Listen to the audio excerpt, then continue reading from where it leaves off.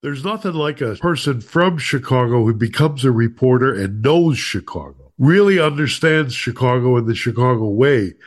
And that's Anita Padilla, formerly of Chicago, formerly of Fox Chicago. I would have kept her in town and made her political editor of Fox Chicago. But she moved on to a new venture, Florida's Voice, where she is focusing on the news down there. But just to hear her breaks my heart because she knows the city. She understands what happened when Kim Fox and Tony Preckwinkle took over and Lori Lightfoot freaked out and panicked. And of course, Brandon Johnson is always panicking, and she knows that too. After 2 decades in Chicago, she moves on to Florida. Now she can tell the story of what it was like here in Chicago too. And where are you if you're not in Florida? As Chicago's political leaders drive the Chicago clown car into a mountain of snow, you're on the Chicago Way podcast on WGN Plus. So this is a guy who lives high on the hog, and he has this Tammany Hall style attitude to power. And it's the Chicago way, absolutely. Look, the Chicago way is a deep cultural phenomenon. It's the Chicago way. The Chicago way. That's the focus. In a tower by the river, there lived a man. There was a man who took a stand. With pen and paper in his hand, defeating foes in every ward with a pen more mighty than the sword. No escape from his ink lasso. In a tower by the river, Castle. Here's how you get him. He pulls a knife, you pull a gun. He sends one of yours to the hospital, you send one of his to the morgue. That's the Chicago way. So in the mornings, I listened to Dan Proft, and I used to watch Anita Padilla on Fox 32, Chicago, My Fox Chicago, or whatever they're calling it. And now things have changed. Anita, welcome to the Chicago Way. Hey, so glad to be here, John. Whatever they call it. We've had a number of changes, or they had a number of changes over the many years, but it's Fox 32 Chicago right now. I don't know if that'll stay that way, but good day, Chicago. For so many years, people were waking up to my reports and then me actually delivering the news for the past 7 years early in the morning. It was grab a cup of Joe and go, right? That's the name of the game. How long was your tenure total here in the city for Chicago? Because we'll get to the news. I mean, if those who don't follow you on social media haven't seen, you are no longer in Chicago. But how long were you here total? Well, I was there 26 years, actually. So I was working in Chicago for 10 years at NBC5. Yeah. And then made the move over to Fox in 2007. And I was there 16 and a half years. So it was a really long time to really get to know Chicago everywhere, the eateries, the crime scenes. And it's so amazing. You know, when you're working in the city of Chicago, you'll be right around like, this area looks familiar. Oh, yeah, there was this that happened. And everything is related to a crime or something that has happened in your life as a reporter. And so it's kind of funny. We could do a little book. Like hot dog stands close to crimes recovered. Yes, exactly. Bathrooms. Where are the bathrooms and where can I get coffee in the early morning? That's what matters. It's like, okay, I'm covering this, but strategically, should I be at the police station where I can get a bathroom, or the McDonald's where I can use the bathroom and get something to eat? Or should we be closer to, the day after crime scene, where there's not a lot going on at, 5 a.m, Sure. Well, also, I remember that you had gone to attended, or I think graduated from Columbia College, which yes, you did. And I remember. Well, really, Jeff, that's awesome. Yeah. So Les Brownlee was one of my instructors, and John, you had him as one of your instructors too. And what a great man. He was very instrumental in my career. For me personally, when I graduated from Columbia College, I was fortunate. I sent out one tape, one resume, and I got a job, which is really unheard of. Wow, what? That is unheard of. My God. One tape, one resume tape, and I got the job. And it really, most people, they send out dozens of tapes all around the country, and they may get a bite, but I was so blessed that happened to me. And, part of the reason is that he believed in me so much, Les Brownlee, my professor, which is so funny because we got into an argument in open class. I mean, it was crazy. We were arguing about write the leads. I'm like, I'm done with the leads. I'm ready to move on to something else. And he's like, you don't know what you're talking about. I'm like, no, you don't know what you're talking about. So then when I became a reporter, I was like, oh my God, the lead is the most important thing. And I always thought about that, and we laughed about it. But he made a phone call to his brother-in-law, who was running a TV station in the Quad Cities, for me. And so I went there, I interviewed, and I got the job. And he was so happy for me. And then when I moved on to Orlando, Florida, after 10 months, I was working for the Orlando TV station, working out of Daytona Beach. He actually came down to Orlando and took me to lunch or dinner with his wife, Priscilla. So they are very special to me, and he's passed on now, but what he did for me, I'll never forget. He always would tell me, as the resident conservative in his class, that poverty is a state of mind. And he kept pushing that. And I thought of the compassion that he had, and being the first Black journalist to go into a newsroom, a television newsroom, and broadcast from a newsroom in Chicago. And I thought it was like, in journalism terms, it was like going to class with Jackie Robinson as your right. Exactly. Yeah.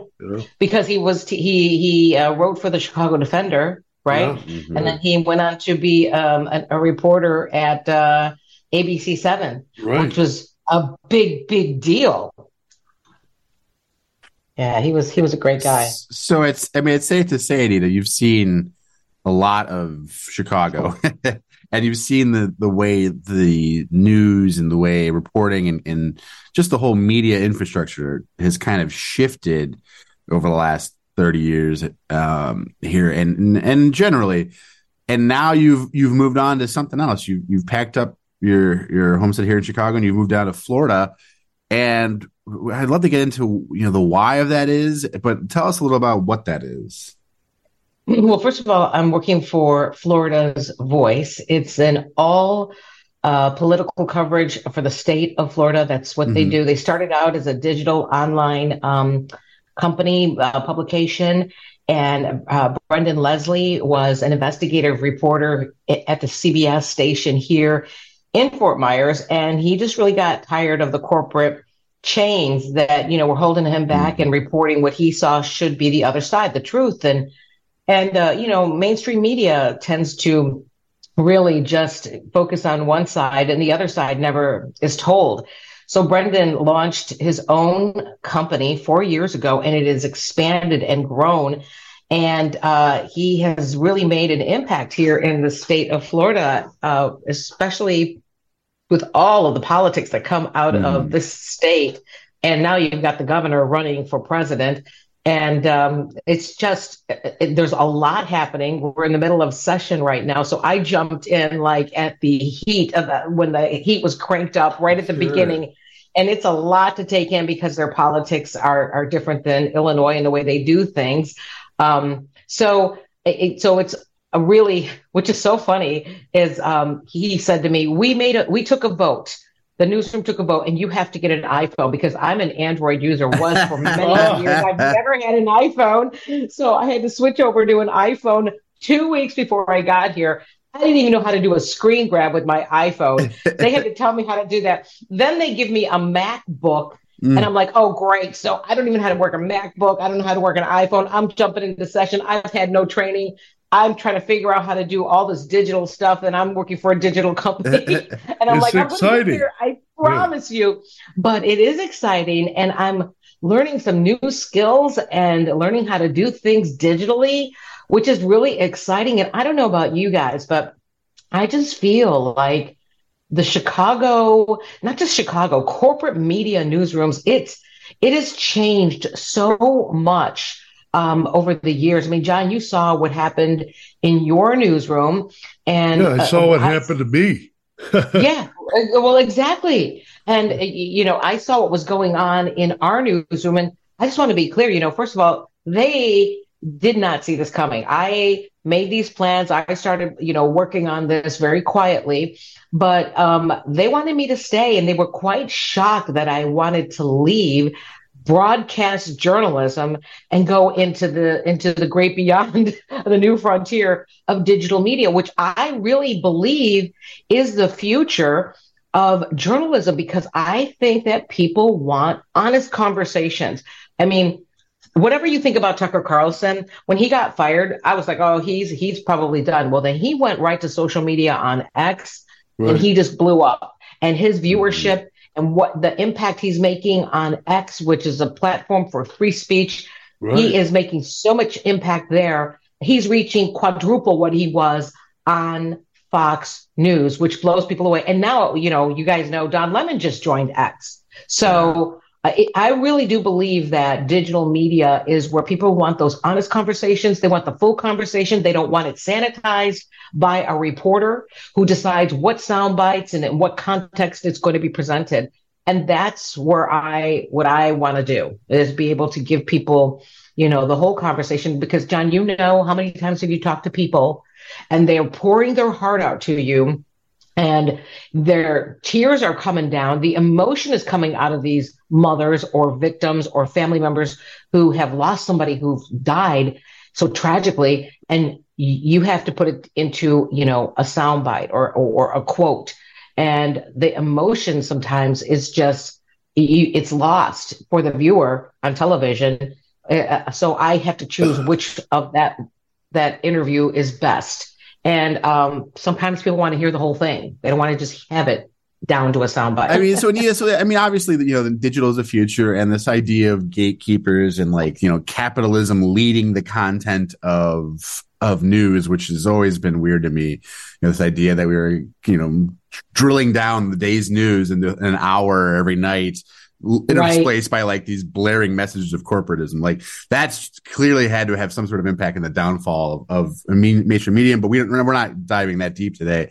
What I'd love to get to you is, what's the thing in Chicago that you've seen? Where have you seen the needle kind of shift over time or transition away from? Because John and I always talk about the idea that there used to be really good editors, right? The editors who were, well, what's the other side of the story? Or trying to push you to stretch out, the idea of perception as a reporter of reality of what's happening and how to, give that to other people.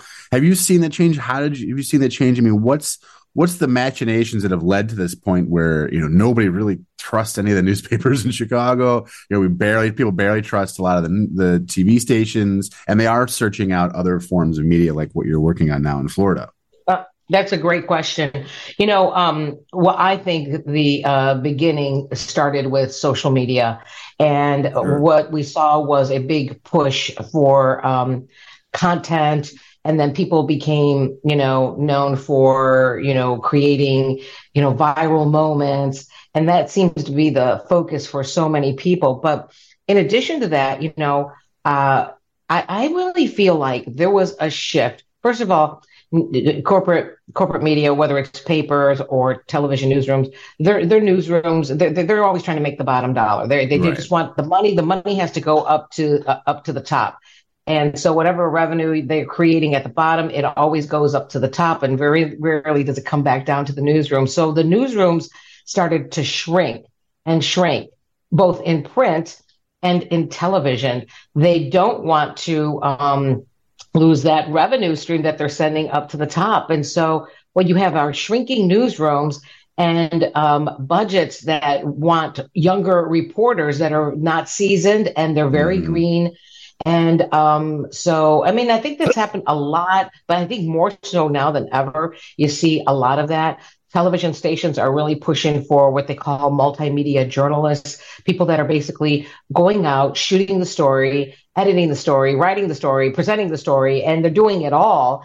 And there goes the cameraman and there goes the editor, so now you have one person doing everything. So they've eliminated two jobs right there. Right. So there's that big push for that. And in the Chicago newsrooms, they really want to do that. But, and I hate to say it like this, but the saving grace for reporters right now is all this crime in Chicago. They can't go anywhere and sit in a car without fear of being carjacked or become a victim of a crime. I mean, a couple of incidents happened with reporters at Fox 32. Joni Lum, standing outside, somebody came up and it looked like they pointed a gun at her. And I think it actually ended up being a remote control, but for the quick flash, somebody coming up and pointing something at you, it's a very scary and frightening moment. And she was really shaken. And you hear about people getting carjacked. So I think that they're pushing a lot for that. So I see that coming. Eventually, they're going to try to implement that in more and more newsrooms. But I also think that the pandemic had a lot to do with it, too.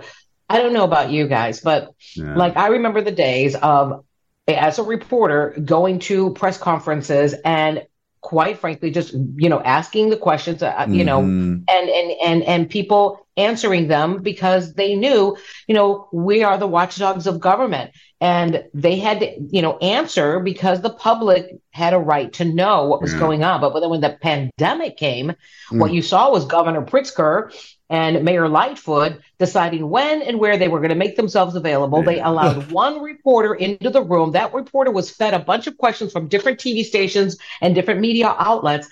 And that reporter would have a list of questions that they would go through, and there would be no follow-up, no hard questions, because they had to get to everybody's question in the limited amount of time that they were available. And then when the pandemic ended, those lawmakers felt like they didn't need to answer anybody's questions. And it still continues today. With 6 feet? What 6 feet? Yeah, right. Yeah. Thanks, Fauci.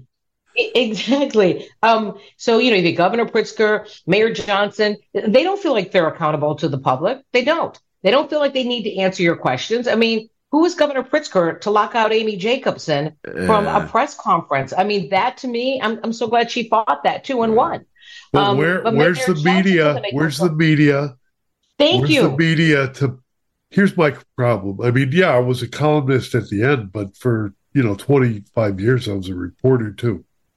And where are the columnists, the editorialists, the people, the opinionators that count? There's nobody that counts anymore because none of them are heavy. They're all lightweights who are left. But to hold the governor or the mayor to the feet to the fire, right? There's nobody like that. And the editorial boards won't do it. The newspapers and broadcast won't do it. Just the other day, WBBM had a interview with Rahm Emanuel. I just heard this on Dan Proft's show before our program today. Rahm was interviewed. Let's see, about what was it about? It was about immigration. Okay, and he was like kind of criticizing the president, but not really, saying we're a nation of laws. But we have to have laws and we have to be kind. And it was all gobbledygook. There was nothing really coming out of the mouth except nonsense. But where the reporter, the reporter that knows, like the Anita Padilla, to say, wait a minute, Mayor or former mayor, now Ambassador Rob, you said so. You told Clinton to condemn illegal immigrants back when you were the chief of staff for him, when you were supporting him, and now you're switching your tune because there's nobody out there who knows what they're doing. Right. So, they're just asking questions and they're not listening and they're not probing. Yeah, it's just sound. That's what's frustrating. I don't know. We moved into this world too, where it's like this, news by press release, right? I can't tell you how many times I've heard any verbatim stuff from off of government press releases or even corporate press releases for that matter. And there's no fact checking. There's no, is this an actual, are they making any sense? Are they telling us the truth? It's just, you get this, mayor put out a message and this must be how it is, and I feel like we've shifted more and more into that realm where whatever they tell us, the media puts it out. And breaking news right exactly. now. Breaking news. Just handed this press release. This just handed to me. Kim Fox has announced she has recused herself from the Jussie Smollett story. Right. Exactly. Really shouldn't. Exactly, John. Yeah. And so differentiating that kind of from what you guys are now doing in the digital space, I mean, because I'm curious, how do you chase down a story, or what lead drives the way you guys cover down there? I mean, I know you're new to it. I know you've only been there a week, so we're asking a lot, but just, what's the flow like, or what's the organization there? And we can cut this if it doesn't make sense, but.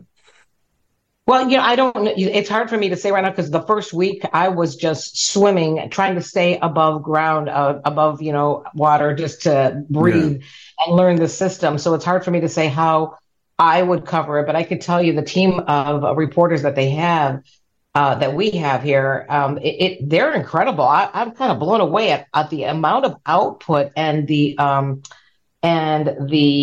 accountability that they hold these lawmakers to, and they make sure that they give people context. And I'm just really surprised at how well they are, like a little well-oiled machine. Really does blow me away. So I'm looking forward to getting my feet in there and asking those questions. But, here's the thing, what I think a lot of young reporters don't understand. It's like, it's okay if you ask the tough questions. It's how you ask the question that makes it rude or not, or makes them upset. And sometimes, it's uncomfortable for your guest. But oftentimes, I know that when I was at Good Day Chicago and we would bring guests on live, I would give them a heads up. Well, first of all, they know if they didn't know, they were not watching the show.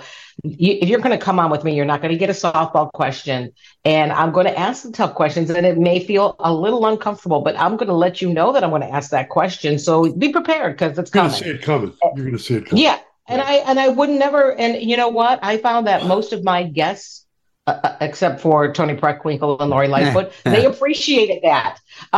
But there were those, Lori Lightfoot and Preckwinkle, who would not come back on the show because they didn't like it that I was asking them the tough questions, and they didn't want to be put in a position where they had to answer those. So they just avoided. But you're a POC. You're a POC. You're a person of color. How could you ask that question and be me? Yeah.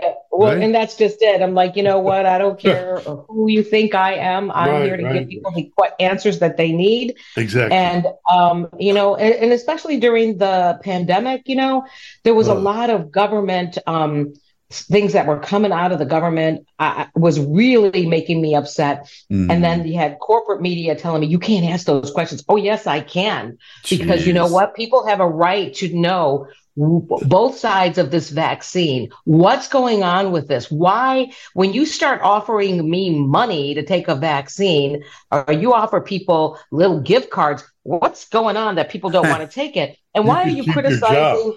Right. Yeah, right. And why is the Black community, leery of things that the government wants them to do? Well, I wonder why. So, So that was my job to ask those questions, whether I wanted to be vaccinated or not. It was my job to ask those questions.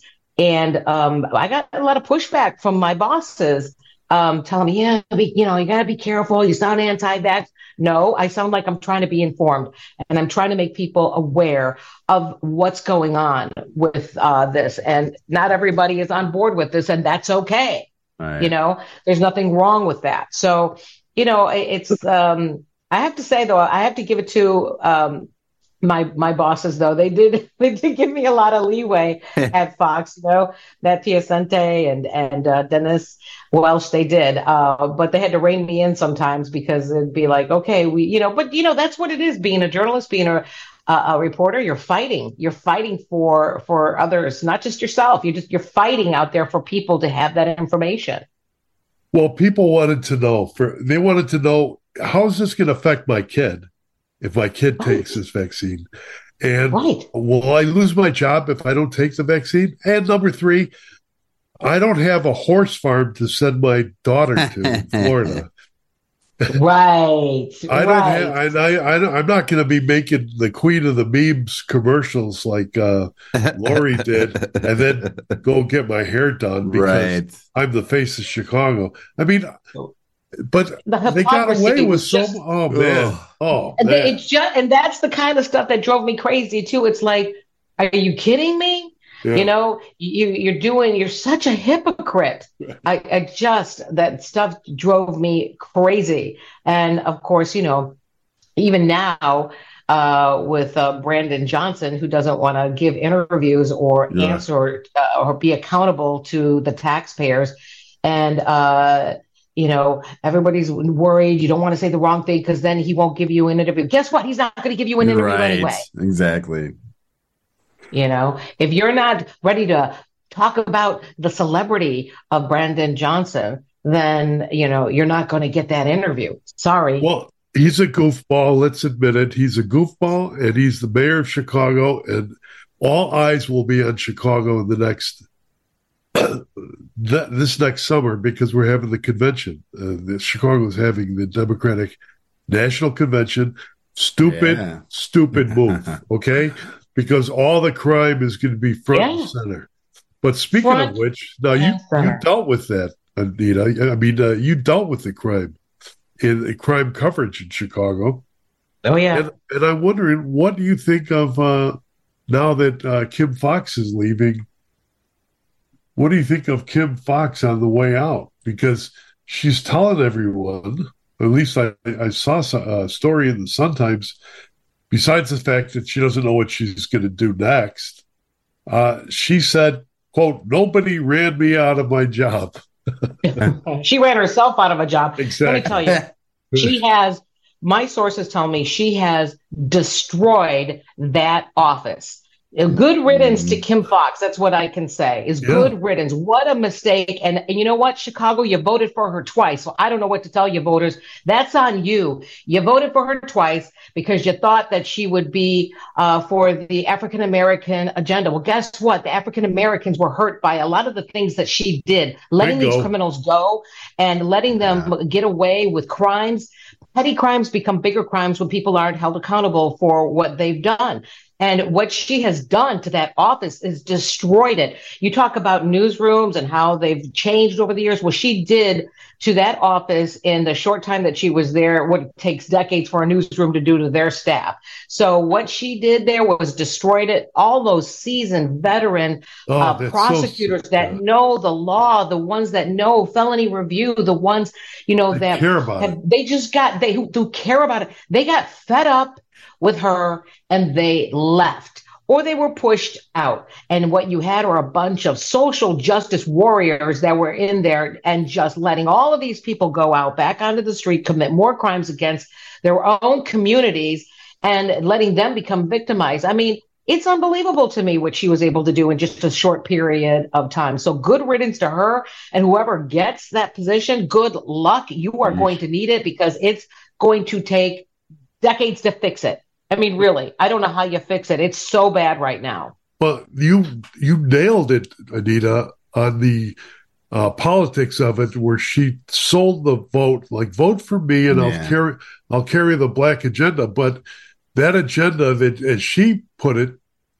basically hurt black people because they're the poor were being victimized by the repeat offenders who were let go and released. Absolutely. Now, absolutely. But here's the thing. She is responsible. She leaves. She wears the jacket. She carries the heat. What about her patron? What about her creator, Tony Preckwinkle? Well, let's just be honest. Who's running, the state's attorney's office? Who's running City Hall right now?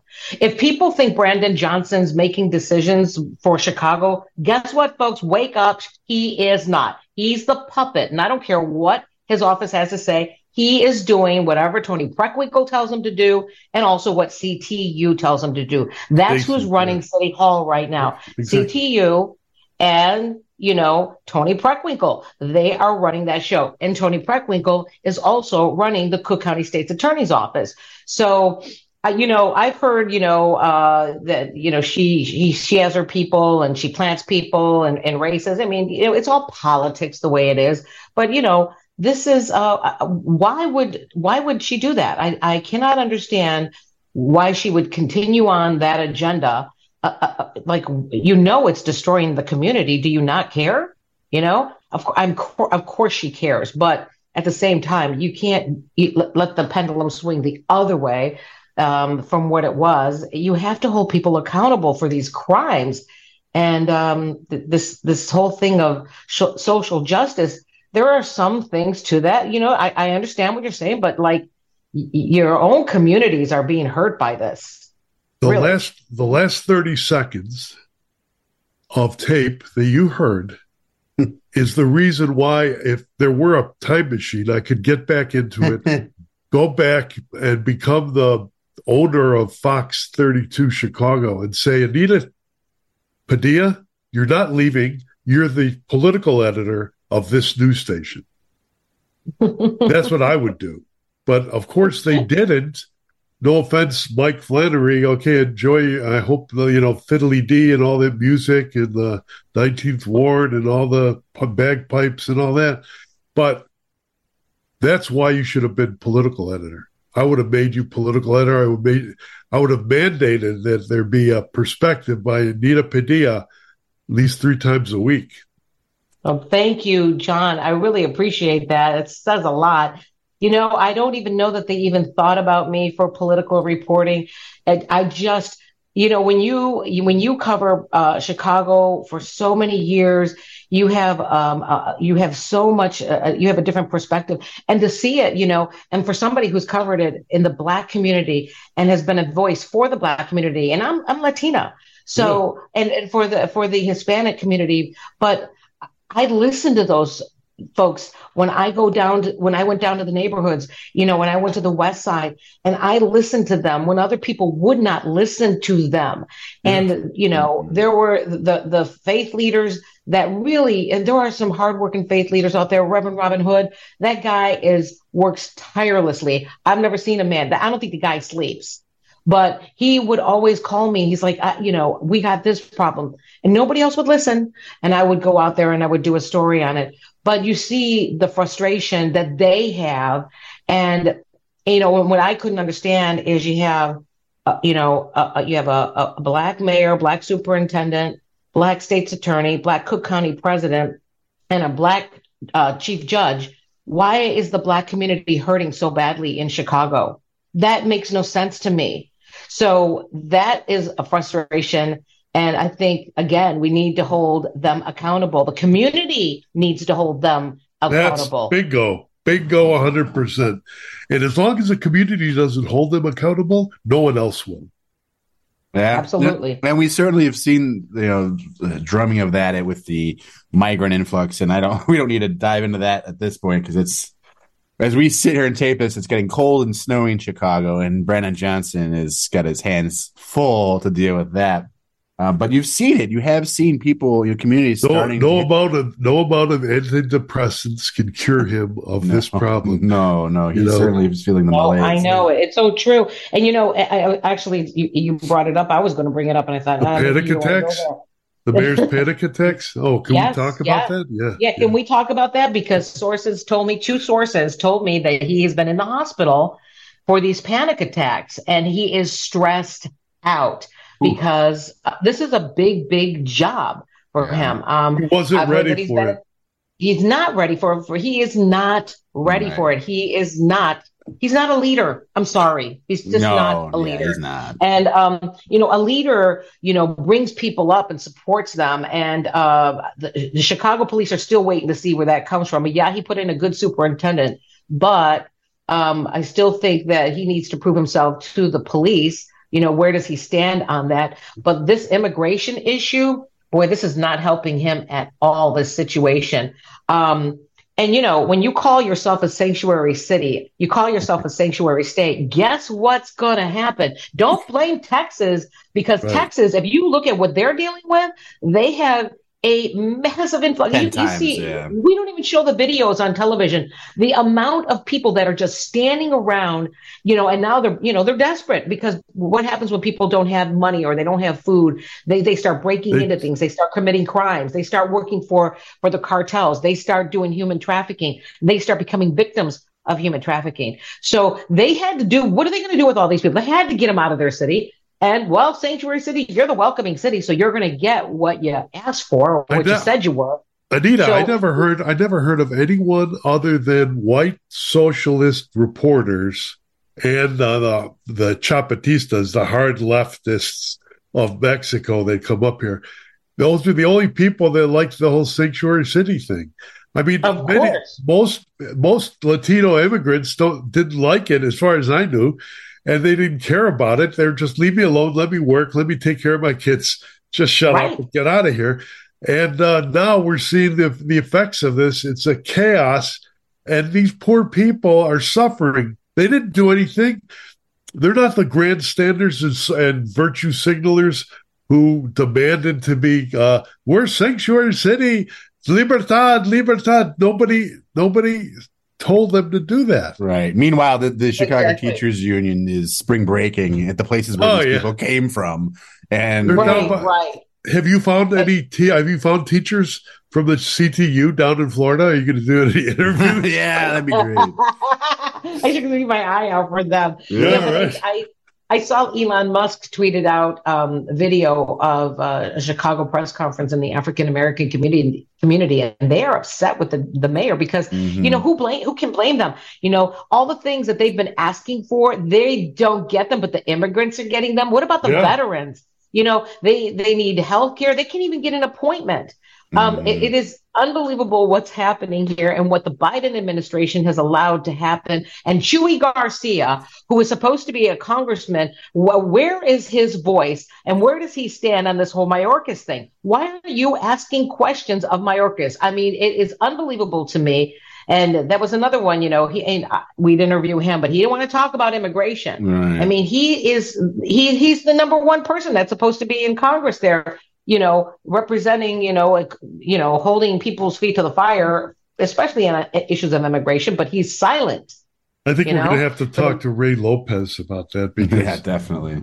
Obviously, Chuy Garcia doesn't want to talk about it. No. Yeah, right. Well, that's why I love Raymond Lopez, because he is very vocal, and he say what you want to say about Alderman or what you might think about him, but I always respected him because he is right there on the side of law and order, and he also has a heart of compassion.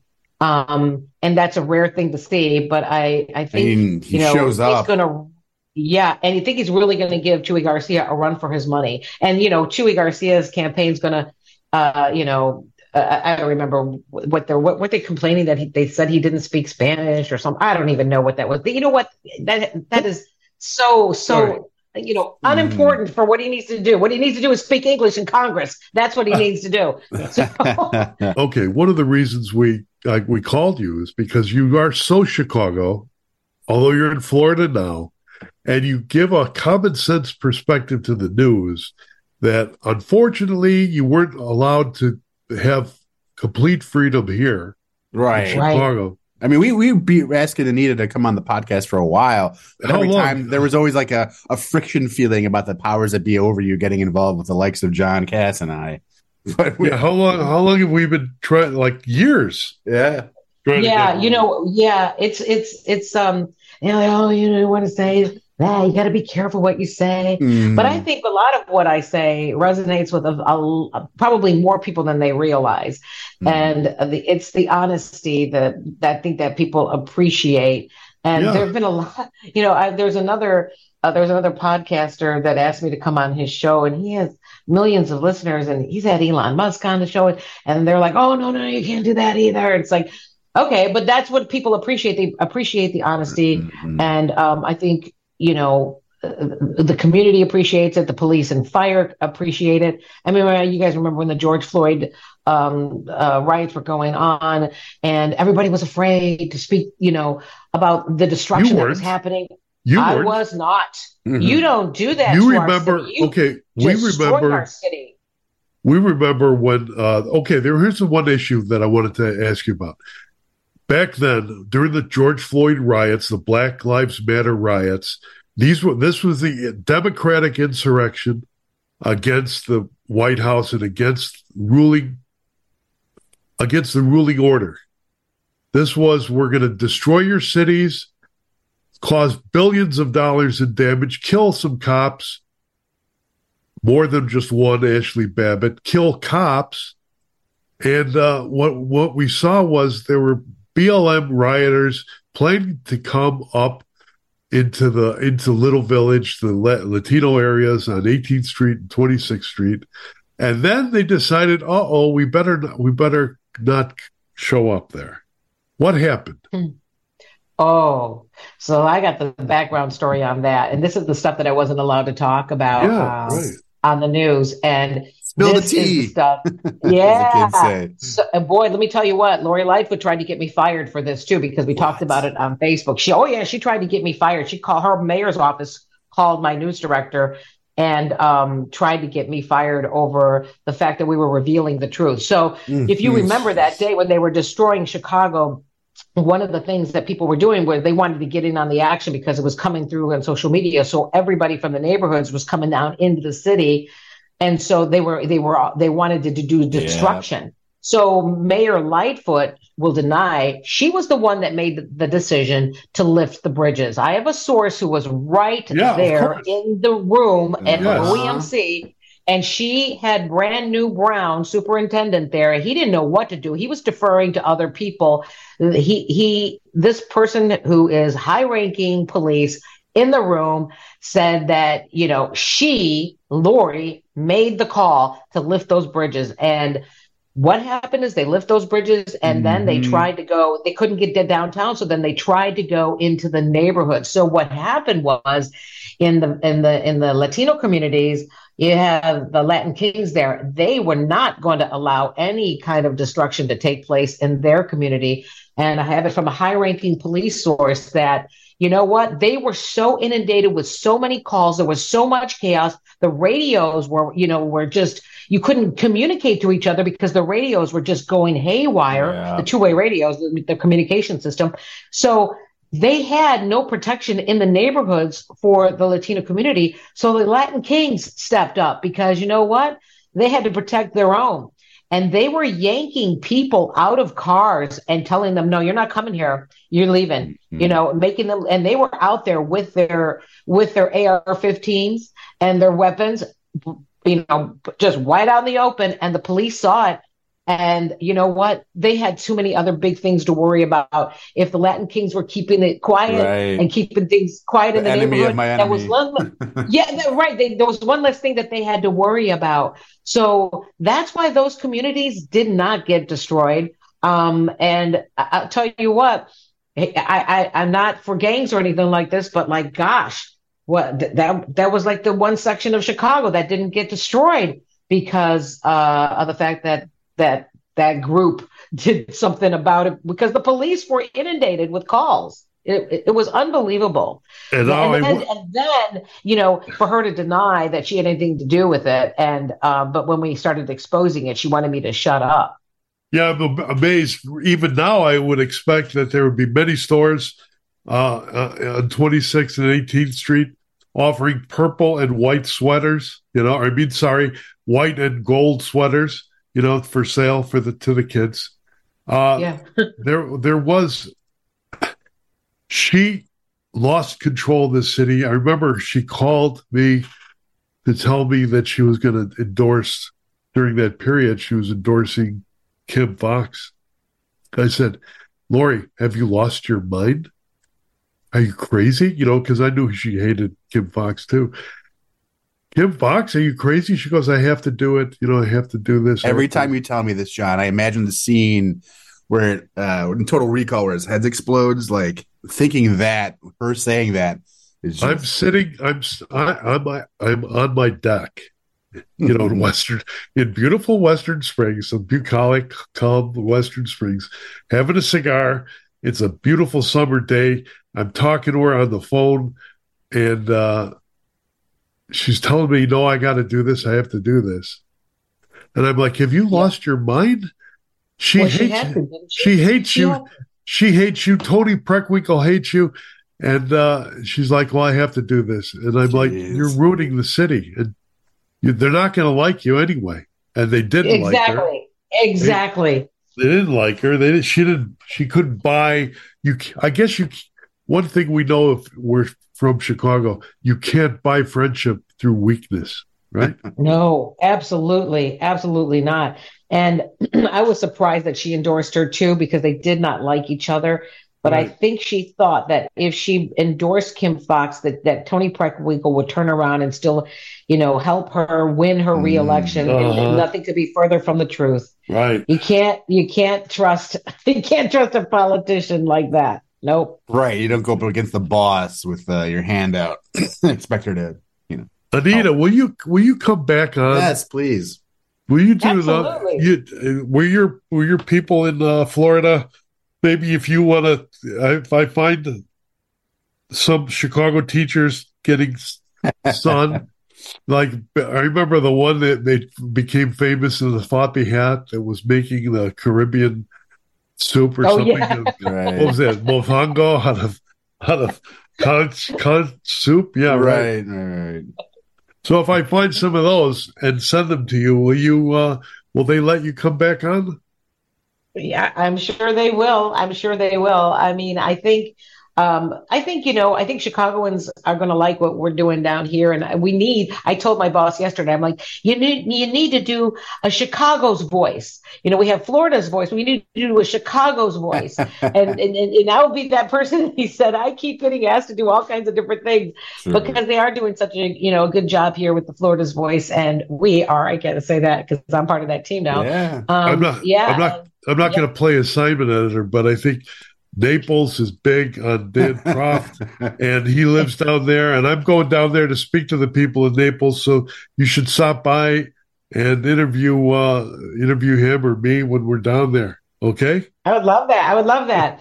And I'd love to come on the show again. This has been a lot of fun. Much. Yeah, so much. Absolutely, Anita. Thank you so much. And Anita, where can people find you? I know you're super active on Twitter. All right, so you can find me on X, Anita Padilla TV, and that's the same on Instagram, Anita Padilla TV, and on Facebook, Anita Padilla TV.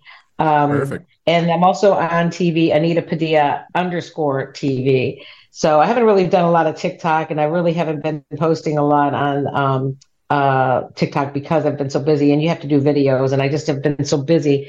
When I come up for air, I'll try to do something. But yeah, I'm free to post what I can on X, and that's kind of nice. Yeah, you're awesome. Thank you very much for being here. Thanks, Anita. Stay warm. All right, Jeffrey. Bye-bye. John, we'll talk to you later. Take care. Bye-bye. Stay warm yourself up there. Bye-bye. For Anita Padilla, a Chicagoan who knows the streets and is now got a great new venture, check her out. Florida's Voice. Anita Padilla TV is her social media handles. Check her out there. And, of course, for myself, Jeff Carlin, executive producer here at WGN Radio. And, of course, for John Kass, husband, father, Greek Orthodox American, and editor-in-chief of JohnKassNews.com. Thanks for joining us, and we'll catch you next time on the Chicago Way podcast on WGN+.